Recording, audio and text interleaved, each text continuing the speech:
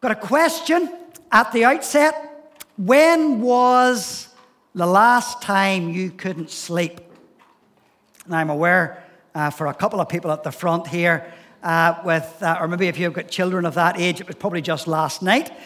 But if you put young kids out of the equation here, or even chronic pain, what was the cause of you not sleeping?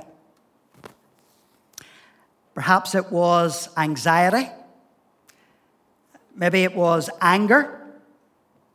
Maybe it was angst about something. If you remember, those who were here last week, whenever Tom was leading in worship, at the outset of worship, he read a psalm. That was Psalm number 3. And the reason he chose that psalm is because David wrote that psalm because of the incidents of what David was currently going through. So it arose directly out of that moment. And Psalm 3, I would suggest, is a psalm for those moments when you cannot sleep. If I was to remind you of how that psalm begins, it says, Lord, how many are my foes? How many rise up against me? Many are saying, God will not deliver me. And you can have a little sense there of the anxiety, the fear, the turmoil that David has been enduring, and what is causing him, you might say, not to sleep at night. But actually, if you delve deeper into that psalm, you will find out that David has no problem sleeping. If I read verses 5 and 6 from that psalm, I lie down and sleep. I wake again because the Lord sustains me, and I will not fear, though tens of thousands assail me. But what was David's secret to be able to sleep, even in the middle of his anxieties and his fears? And if you go back to Psalm 3, right in the middle, there's verse 3. And it goes like this. But you, Lord, are a shield around me. You are my glory, the one who lifts my head. Now, as I have prayed about coming to this passage this morning, and I've already highlighted that what we're looking at are several incidents of encountering people. The first encounter that David has with this guy, Ziba. I think what we find in this encounter, it's one of those reasons where you might be able to say, I have just had enough. I'm tired of living. My anxieties and my annoyances are there. I have simply become life weary.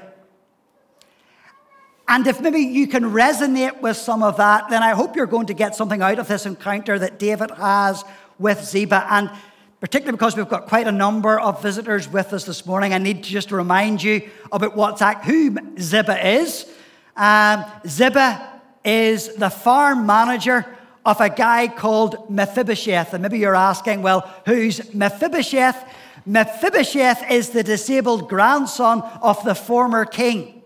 And you will remember that when his grandfather and his father were fighting their final battle on top of Mount Gilboa against the Israelites, they were killed. And in the panic that happened, Mephibosheth was only but a child. His nurse back at home grabbed him. They fled out of the palace. And as they were running, his nurse tripped and Mephibosheth fell to the ground.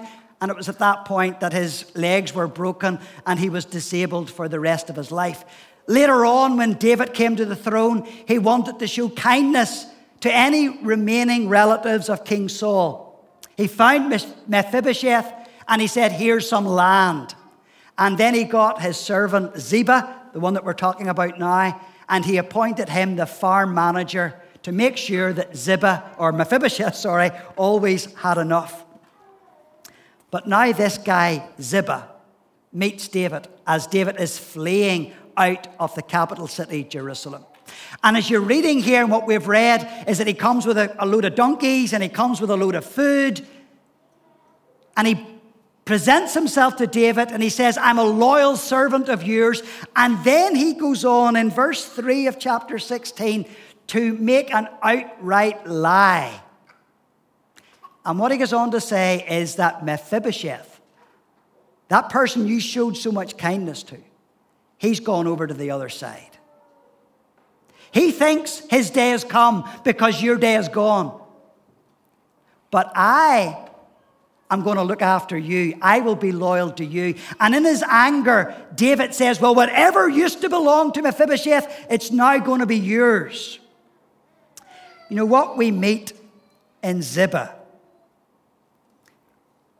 is someone who is constantly looking after himself. Someone who looks after number one. I wonder, could you tell me today, can you recognize someone like that? Can you recognize someone who schemes and plots and plans and looks after themselves at the expense of other people? Maybe you've been on the wrong side of that.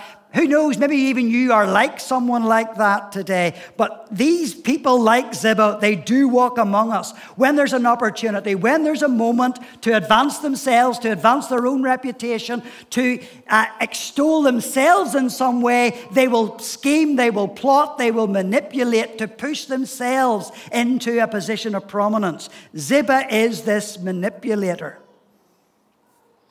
And you know, friends, we see people like this all the time. We see people like this all around us.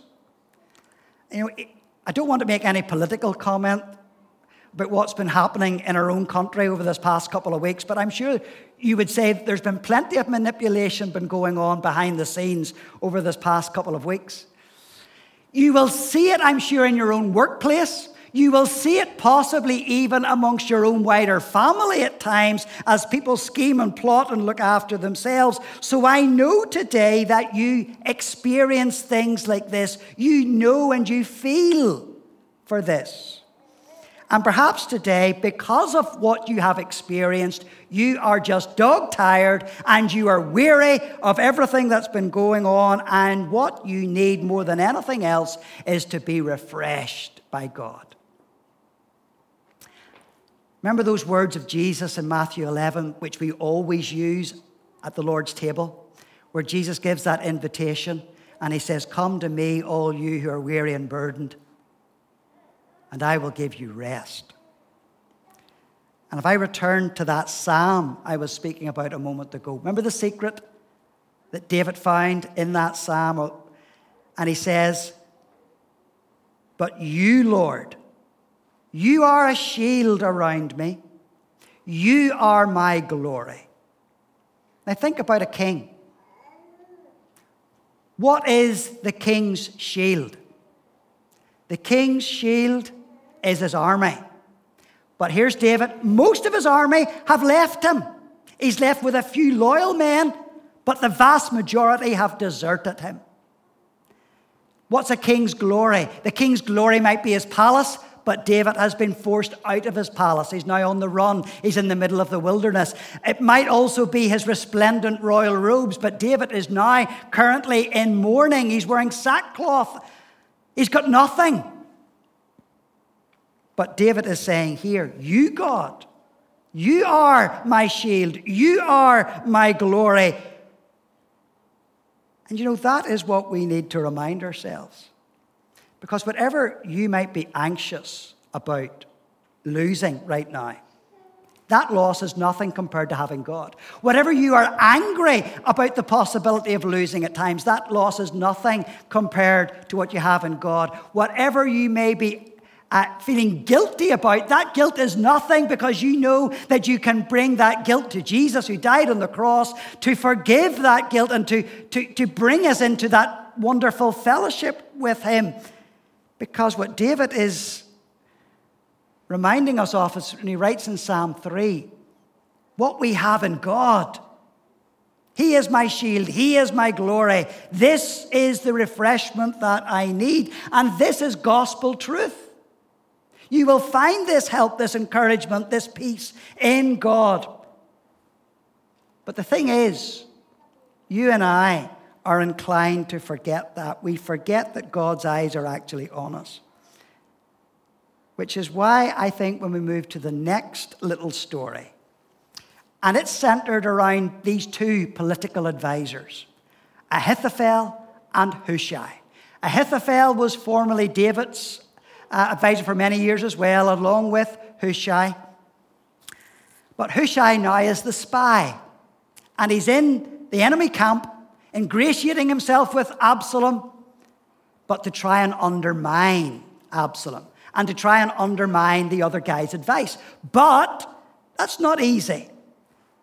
I'm going to remind you, as James reminded us last week, how people regarded Ahithophel's advice. Look at the very end of chapter 16 and verse 23. It says, "Now in those days, the advice Ahithophel gave was like that of one who inquires of God." That's no mean feat, to try and undermine that sort of advice and someone who is regarded in that way. So what was Ahithophel's advice? He says to David, "David, you've got to act quickly. You've got to act speedily. You've got to act now. You've got 10,000 men here. Send those people out to chase and hunt down King David immediately. You stay here, send those guys out there. David is disorganized. He hasn't got very many men. He's got no food. He's got no means of looking after his soldiers. So strike while the iron's hot." And then Absalom also asks for Hushai's advice. And he comes in, bearing in mind the other guy has been thought of when he speaks. It's almost like God speaking. And he stands up and he's bold. He's direct. And if you look at verse 5 of chapter 17, what he says is, "This time Ahithophel's advice is not good." Now that's bold. That's a brave thing to say. But he says completely the opposite. He says, actually, you will never be able to find David. David's gone. He's not going to be with the soldiers. He's way down by the Dead Sea. He's going to be in some cave. You're never going to find him. And what's more, if you send soldiers out, because these guys are lying in wait, they might kill your guys, and then the PR machine will go against you, and everybody will desert you. No. He says what you need to do is to wait. And you need to lead a giant army. Not 10,000, but 10 times that, 100,000 men. All the soldiers from the north of Israel to the very southern tip. A giant army with you at the front, and you will lead that out against David, and you will smash his army. In many ways, he's just appealing to his vanity. And Absalom, you can imagine him thinking this. Wouldn't it be great to be riding out at the front and the head of that army and to be so confident? Now, even when Hushai gave us advice, he didn't know if it was going to be followed or not. But look at verse 14 of chapter 17. Why did Absalom believe Hushai and not the one who was formerly so well regarded? And we read there in verse 14, "For the Lord had determined to frustrate the good advice of Ahithophel in order to bring disaster on Absalom." Now, what that writer here is doing is he is saying, God is in this. God is at work. And you need to understand that as you are reading this story. But as I've been saying, Hushai didn't know that his advice was going to be followed, so he gave David some extra advice in those moments to keep going, get to the other side of the Jordan, run as fast as you can, because this guy might come chasing after you. But the writer here is saying something for us that David, Hushai, and none of the rest knew. And he is asking us a question this morning through it. He says, do you really understand what's going on here? Because God is in this. God is working in the midst of this. So keep your eyes focused on God. Watch out for God. Watch what God is doing. Watch how God is working through the words of Ahithophel. Look how God is working through the words of Hushai. Look what God is doing as Absalom yields to his vanity, because God is determined to bring about his purposes.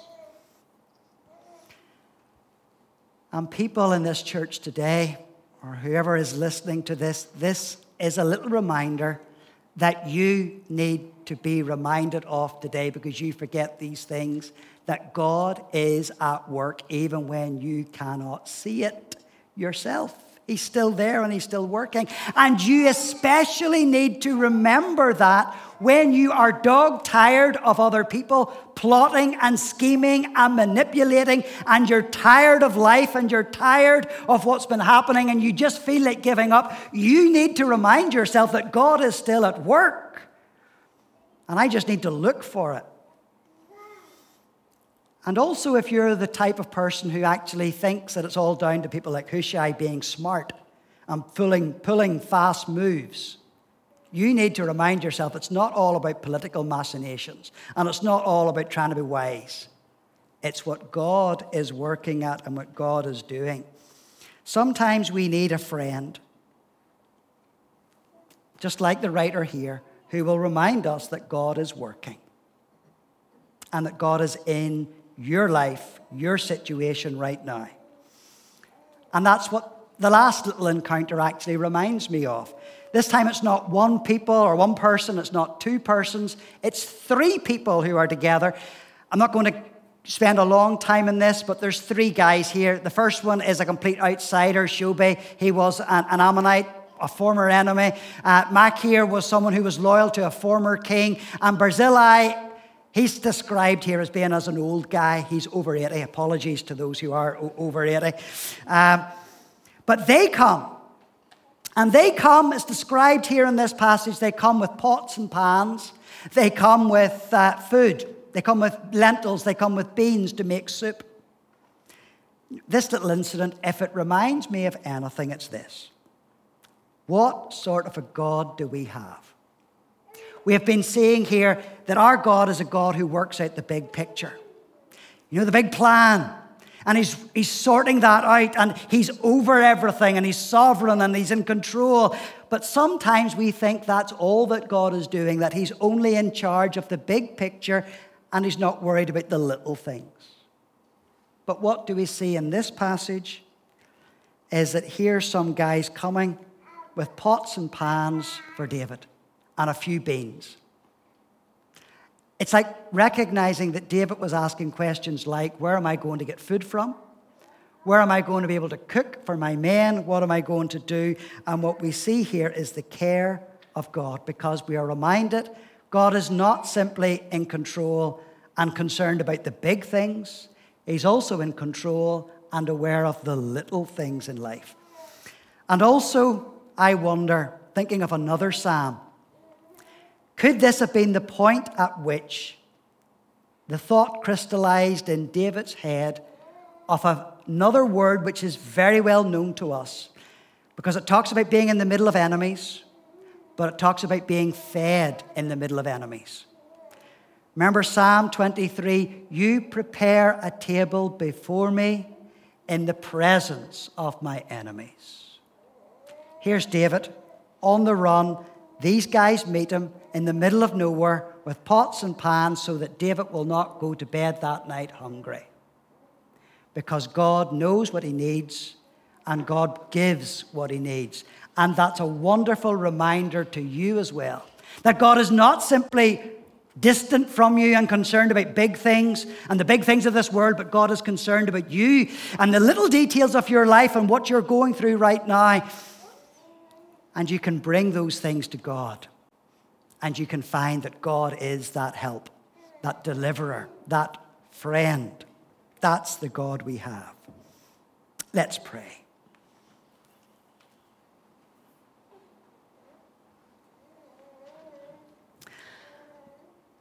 Our blessed Savior, we thank you for your provision. for your ordering of the world, for your raising up of kings and kingdoms and your raising down of others. But Lord, we thank you also for looking after the small details of our lives. And even if today we are weary and dog-tired and fed up, Lord, you are also aware of our heart and what we need. We thank you for our blessed Savior Jesus, for his grace and his peace and what he offers us. And may we reach out to his arms today and find life and hope and comfort. Amen.